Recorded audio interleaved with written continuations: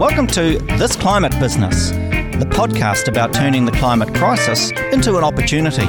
I'm Vincent Heringer. Every week, I talk to entrepreneurs, investors and experts about what they're doing to solve the climate crisis and get New Zealand down to zero emissions by 2050 or sooner. This Climate Business is brought to you by Podcasts New Zealand. Every year, New Zealand industry sends 103,000 tonnes of food waste to landfill. Some 60% of that food is going to landfill is edible. Burying food, often still in its plastic and foil packaging, is an environmental disaster. It needlessly contributes to greenhouse gas emissions and squanders the resources used to produce and transport that food, including water, land, energy, labour and capital.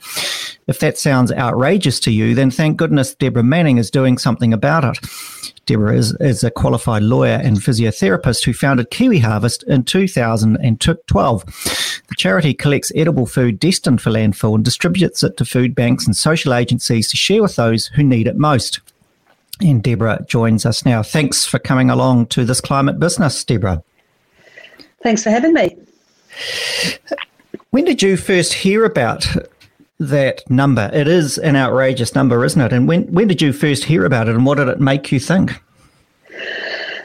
I guess it is an outrageous number, and I suspect it is probably a low number to what is actually being sent to landfill or not used to feed people in need. I heard about it several years ago, prior to or at about the same time that I was establishing Kiwi Harvest, and I thought there must be a better way than sending something that is edible and nutritious to landfill. There must be a better way to get it back into the system and feed people in need. And so that's this was the start of my journey. What were you doing at the time? Were you lawyering or were you physiotherapy? I was. Yes, I was working in a law firm in Dunedin, and I was teaching, a little bit of teaching at the university, and really enjoying it. But I felt that there wasn't enough purpose and significance and community involvement in what I was doing. So I was looking for opportunities to give more back to my community and to really try and make a difference for the generations that are coming after me, my children and their children's children and so on. What did you first do? Well, the first thing I did was have the idea. So the idea came about from reading a newspaper and seeing an article about dumpster divers and how they were living off the food that was being thrown away by businesses. And on the same page was a story about children going to school without breakfast or the general problems of food insecurity on learning and health and well-being of New Zealanders. And I thought at the time, what if we took the problem of food being thrown away, dumpster diving, but also the environmental issues that go with food decomposing in landfill, and we took that edible food and we used it to solve the problem of food insecurity in the community. And what would that look like? And so from that initial idea, it was fleshed out, and I established the mechanism by which we would operate, which was a charity, charitable entity, and set up a board. And then I just started collecting food from the back of my car. And it wasn't until I got so much food in the back of my car that I had to take several trips, and it was taking me all day just to get one lot of bread from an organisation, that I realised that this idea was going to work and that I needed to scale it up to be more resilient for our community. And I applied for funding and hired people and got vans, and then we just took off from there. Oh, awesome. Are you secretly a dumpster diver? I haven't ever dumpster dived, I have to confess. It's a very honourable profession, if it could be a profession. My children do it. Not that I'm dobbing them in, but one of them who lives very lean in a very lean situation in Melbourne has fed himself through COVID through dumpster diving. It's an impressive amount of high quality food that is being thrown out. What's wrong with the system, Deborah, that allows food still in its wrapping, still edible, to be so disposed of? Yeah. Well, we live in a society where we do handle things once and then we discard them.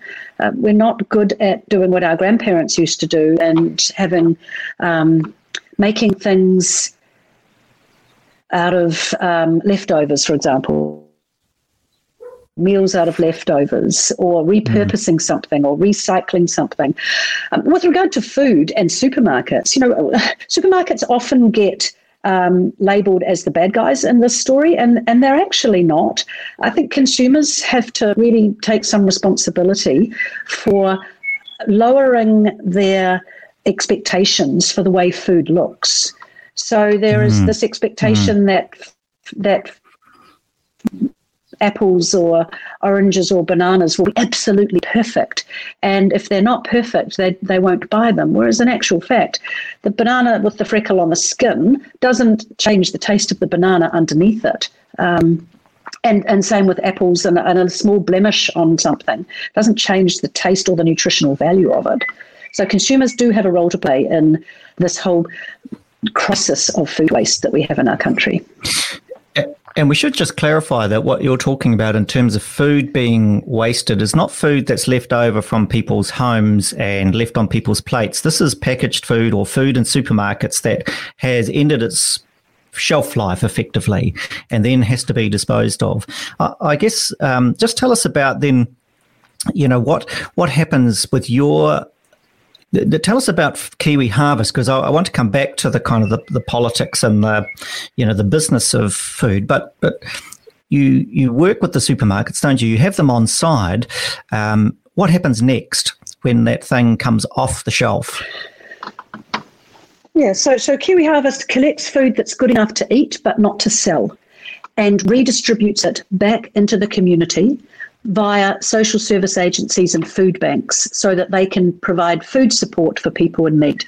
Practically, what that looks like is supermarkets and cafes and caterers and manufacturers and even growers put their food that is unable to be sold aside for Kiwi Harvest vans to collect, and our vans go to their premises, collect from a designated spot this food that is good enough to eat but not to sell. And then we do two things with it. We bring it back to our warehouses where it is divided up into smaller lots and distributed to food banks and other agencies that come and collect it from us, or it is delivered directly to the food banks that are operating in the local community. And how do you ensure that it is edible?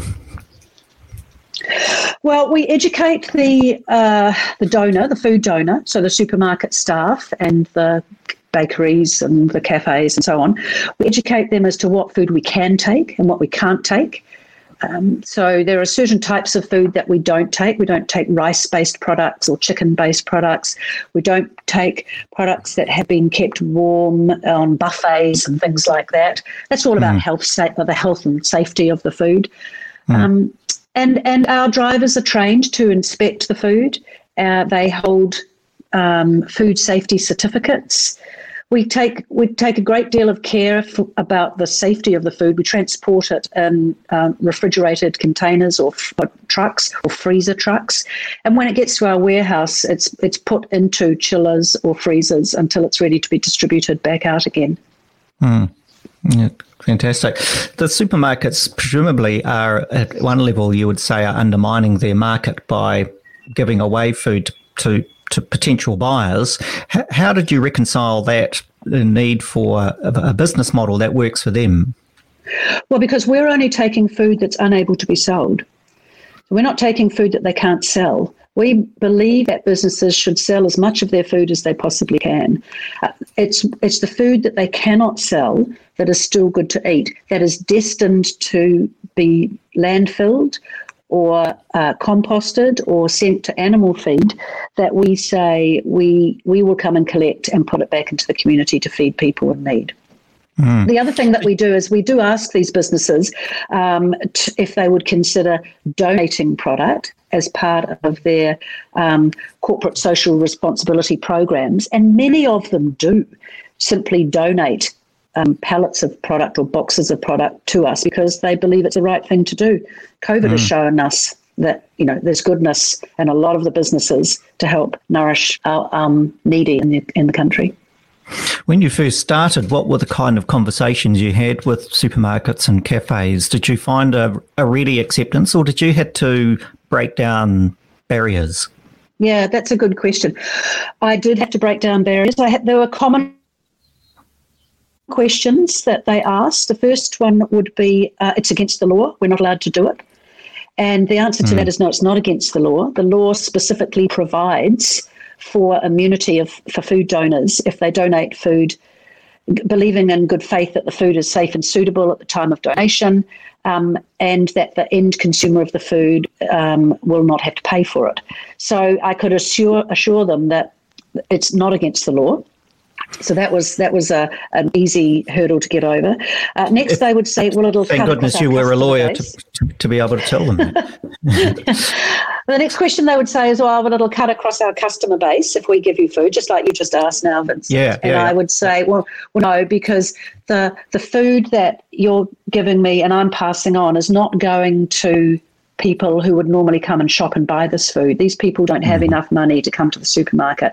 So by providing them with food, you're allowing their weekly budget to be freed up somewhat, and they may well then come in and spend it in your store, or they may well be able to pay their doctor's bill. But it's not cutting across your customer base at all. The next question I got was, people will bring the food back and ask for a refund. So it was all of these negative questions that I was getting. And I said, well, then we can do two things. We could obliterate the barcodes if you wanted us to do that. That would be very time consuming. Or you could simply put in place a policy that said no receipt, no refund. And I'm really sorry to stop you there mid-flight, Deborah. I lost you. There was a break in the internet. I'm just going to ask that question again. You talked about, we might just pick it up from, you just finished a sentence about they were the people who are not going to be buying food anyway. And then you were just about to talk about something that involved barcodes. Could you pick it up from there? Okay. And then the next question that was commonly asked was that people will bring the food back to our store and ask for a refund. And, that's a pretty reasonable question. So I said that there are two answers to that. The first one is we could obliterate the barcodes on all of the food that you donate, but that would be very time consuming. Or you could put in place a policy in your store that said no receipt, no refund. And so we got over that again. And those were pretty much the three issues that they had. And once we got over those, they were keen to get on board. And at the distribution end, so you presumably were welcomed by the agencies that is just distributing food, or not. What was it like at talked about the supply side, or what about the demand side? Yeah, the demand side is huge and was huge and will always be huge, I think. The biggest issue that I faced in the early stages was that the agencies that we were supplying food to weren't set up to receive perishable food. So Kiwi Harvest is mostly about collecting perishable foods, although we do a lot more ambient now than we used to. But in the beginning, it was very much fruit, vegetables, milk, dairy, ready meals, sandwiches, and things like that. And well, the that's agencies, brave, actually, isn't it? I mean, that is a brave stance to take, because you're having to shift that stuff in hours. That's correct. It's much more complicated than the ambient or dry stock product, which is that system is working very well, and we don't really go into that much with the supermarkets because they have their own systems and their own bins that they use. But the perishable food requires a great deal of attention to detail.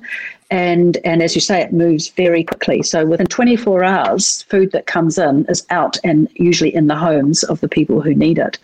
So the problem I had with the agencies that I was delivering the food to was that they weren't set up to receive it. So I might say to them, I've been given half a pallet of milk, and it's got 5 days left on it.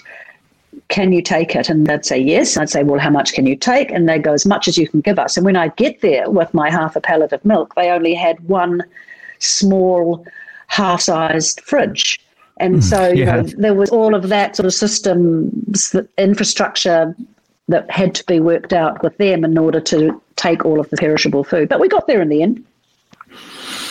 And what are we now? 8 years on from founding. Tell us about the scale of it. I see that you're operating in at least 4 cities, maybe 5. Yes, so we started in Dunedin, and then after a couple of years, we were asked to come to Auckland to establish there with seed funding from Goodman Foundation, which we did. And from there, we opened a hub on the North Shore, because driving from where we are in South Auckland over to the North Shore was taking too long. We were wasting too much time just driving there and back and not actually doing the work. So we were really lucky to have the Rotary Club on the North Shore help us fund setting up a hub over there. Then we established a collaborative operation in Hawke's Bay with a local frontline agency called Nourish for Nil there. And then we established a Queenstown branch last year in collaboration at the time with Sustainable Queenstown. We find that if we go somewhere and collaborate with an on-the-ground organisation, it's much more impactful because they know their local scene, they know what's happening in their local community. We can come in with our trucks to help them, and we can ship food down to them or transport food down to them, but they know what's right for their community, and it always works well when we can collaborate in that way. So now we deliver food to 242 organisations around the country through those branches. Now's as good a time as any to interrupt this interview with a wee promotion. That's right, it's an ad, but I promise it will be relevant to you and won't take a minute. On November the 11th and 12th, there'll be the 2020 Climate Change and Business Conference at the Aotea Centre in Auckland. You could register now to attend in person or by live stream. The event's probably the most important gathering of climate-related business leaders, politicians, scientists and general troublemakers in New Zealand. It's run by the Environmental Defence Society and is in its 19th year. The theme this year is Redefining Our Future, which I guess is no surprise because it's using the COVID recovery to ask, how do we lead with the level of ambition and hope that the climate crisis requires of us and future generations deserve from us? As I said, you can register for this event to either attend in person or by live stream, and you can do that at this website, climateandbusiness.com. Or if you want to know more about the conference, you could visit my webpage, thisclimatebusiness.com, to see more. Right, I told you it would be short. Back to the show. I suspect that COVID has increased the demand for your services. Can you give us a sense of how COVID has changed things? Yes. So the COVID pandemic really complicated the whole challenge nationally and globally to reduce food waste throughout the whole value chain.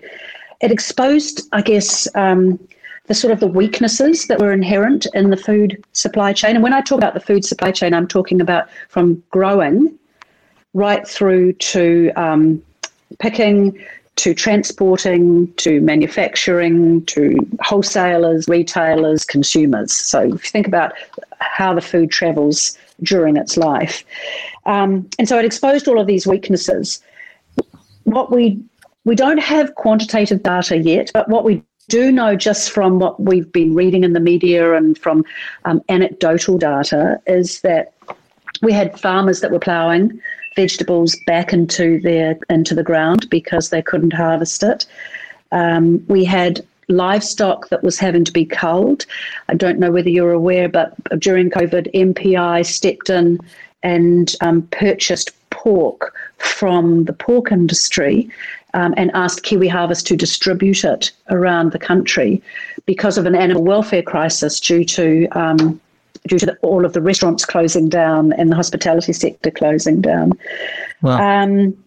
we had issues with meat processing plants because of the social distancing rules. Only half the people could be on the line because the distances had to be between them. Food rescues and other distribution centres like food banks, they lost their volunteer workforce because they're primarily older people. Most of them continued working, or the larger ones continued working, but they had a very depleted workforce. So they had to work, really hard to keep themselves going with a very small amount of people to do that. And some of the smaller ones, community food organisations, just had to close down because of the lockdown and level 3 restrictions. Then, of course, at the same time, you've got all this unemployment due to the pandemic-induced recession. That then increases the number of people in need. And so it just kind of goes on and round in a circle. And has that resolved itself now?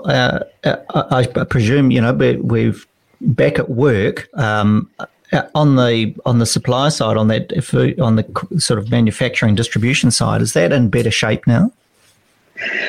Well, we're still getting large amounts of food through our warehouses. And I think people's shopping habits have gone back to normal. The supermarkets during the lockdown period and level 3 periods were completely stripped of food, you'll remember. People just went in and went panic buying. So food rescues didn't get a lot of food to pass on to the community. But I think that's slowly coming back now. People are getting back into their habits of being a bit fussy about the food that they buy.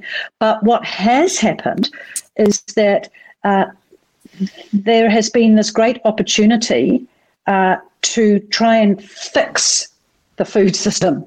And we've seen lots of new funding from government and lots of new organisations begin to establish themselves in response to the sort of the issues that we experienced during COVID. And that's a really exciting space to be. And one of those is the New Zealand Food Network, which we set up to support Kiwi Harvest food banks, iwi and things like that. So it's an exciting time. Tell us more. Yeah, great. Tell us more about the New Zealand Food Network.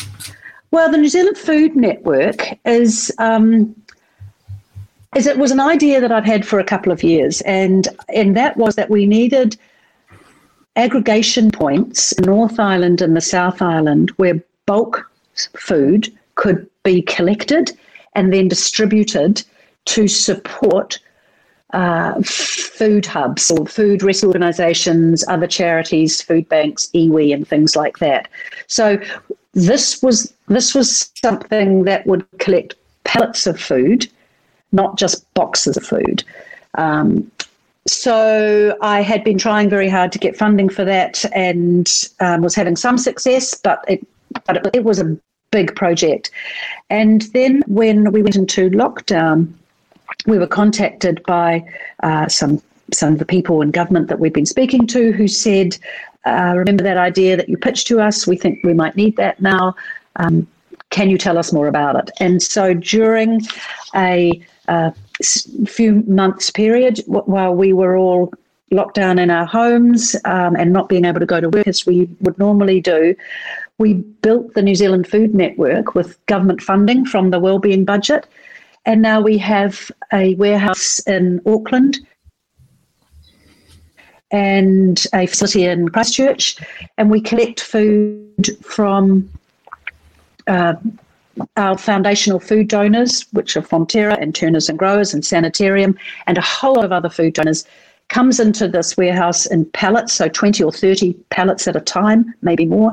And from there, it is distributed around the country in mixed pallet loads. So you're not just giving one whole pallet load of carrots to someone, you're giving them a quarter of a pallet of carrots, some potatoes, some Sanitarium wheat bix, and some Fonterra long life milk, something like that. So it becomes more of a mixed supply of food. And we're still talking about charitable donations here. You're not talking about setting up an alternative grocery chain. No, it's not an alternative grocery chain. At the moment, it's either surplus or unable to be sold, short-dated stock.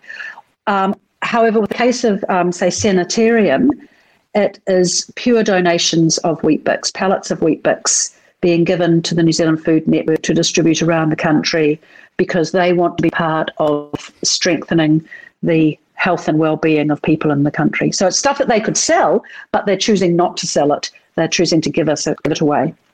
This is probably a very good moment. I know you didn't ask me to do this, but it does make me think this is probably a very good moment to tell us about who supports you, what brands have been helpful to you in this exercise. Well, there are probably too many to talk about all of them, but I think if people want to look on the Kiwi Harvest website and the New Zealand Food Network websites, and we can give them those links at the end of the program, they'll see all of the organisations that support us. But in terms of Kiwi Harvest, we have supporters in the sort of the restaurant, supermarket industry, so the Countdowns and foodstuffs for food. We also have great financial support relationships with Rabobank and Subway and councils and various foundations. Mm-hmm. We also we get food from so many different agencies, from really small ones to larger ones. In terms of the network, I mentioned our foundational food donors, T&G Fresh, Sanitarium, Fonterra, but we also get food from Air New Zealand, Countdown, and other smaller agencies that give us one-off or commit to giving a monthly donation as well. Has this exercise made you reflect on the politics and the nature of the system? You know, what is so broken about a system that produces so much wasted food? I mean, is there too much food being produced for the size of the market? That's an interesting question.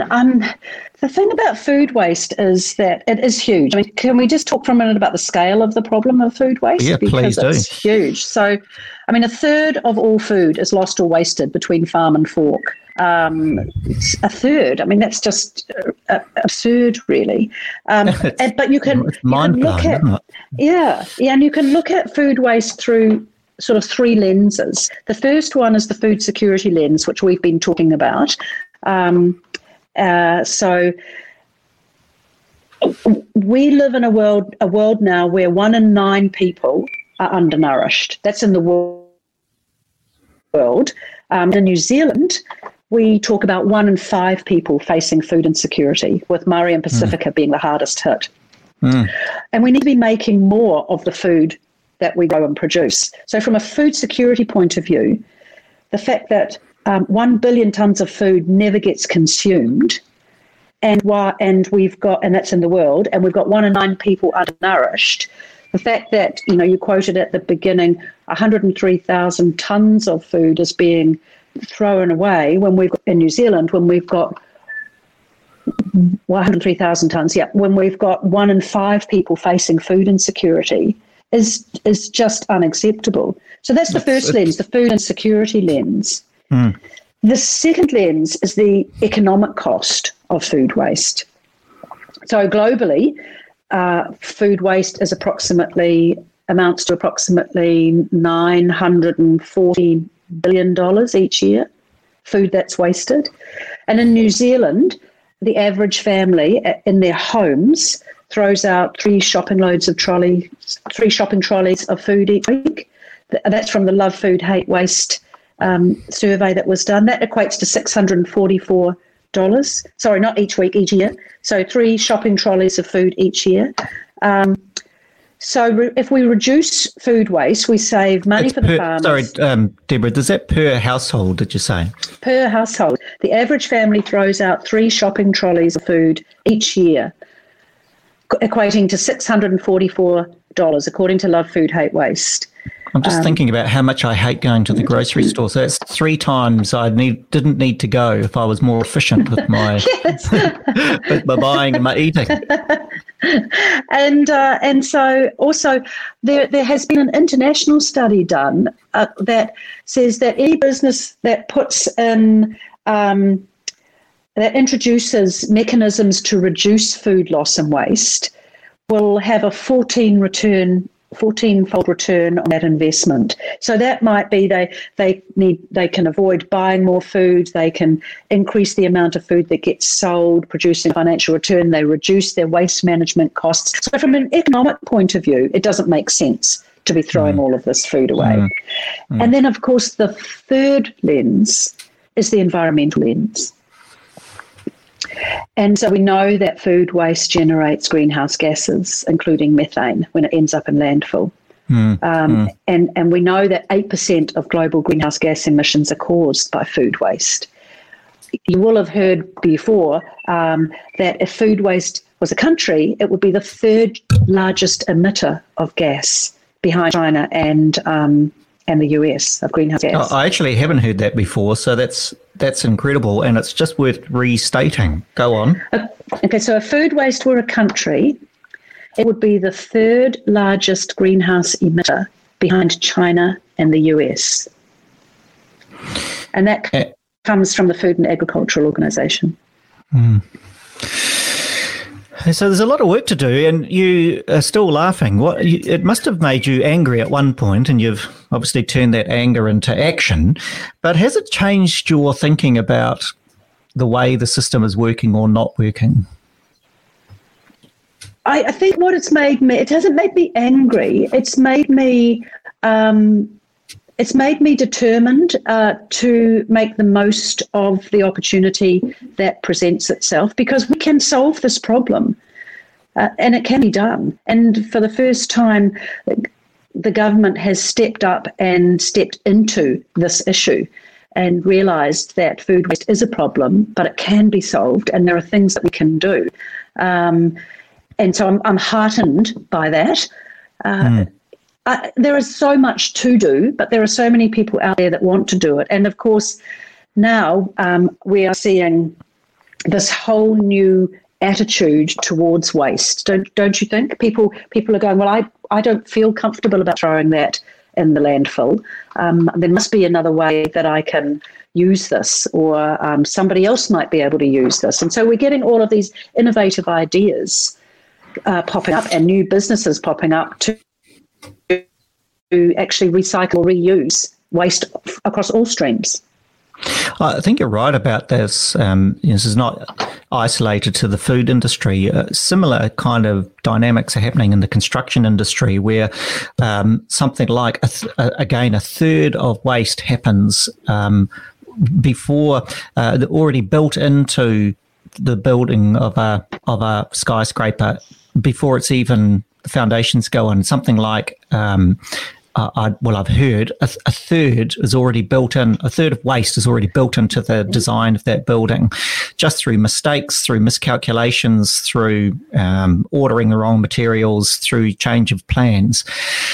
So yeah, I think there is a identification of waste in every industry. I wonder if there are any commonalities between them in the way that, for instance, planning is done. Have you had any thoughts about, from a manufacturing side of things, how do we get better signals back to farmers and growers and manufacturers to align that with demand?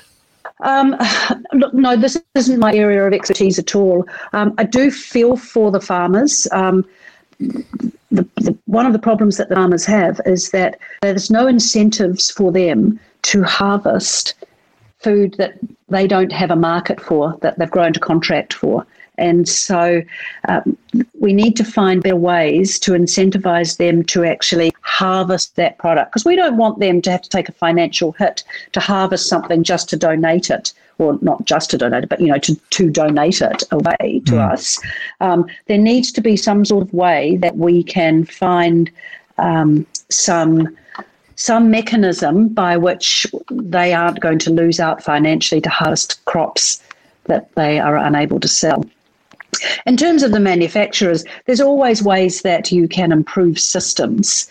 And you'll find that a lot of manufacturers now, and a lot of businesses, are actually bringing in their own sustainability teams to either work in-house or to come in as contractors and look at all their systems and help them with that. So that's really encouraging, I think.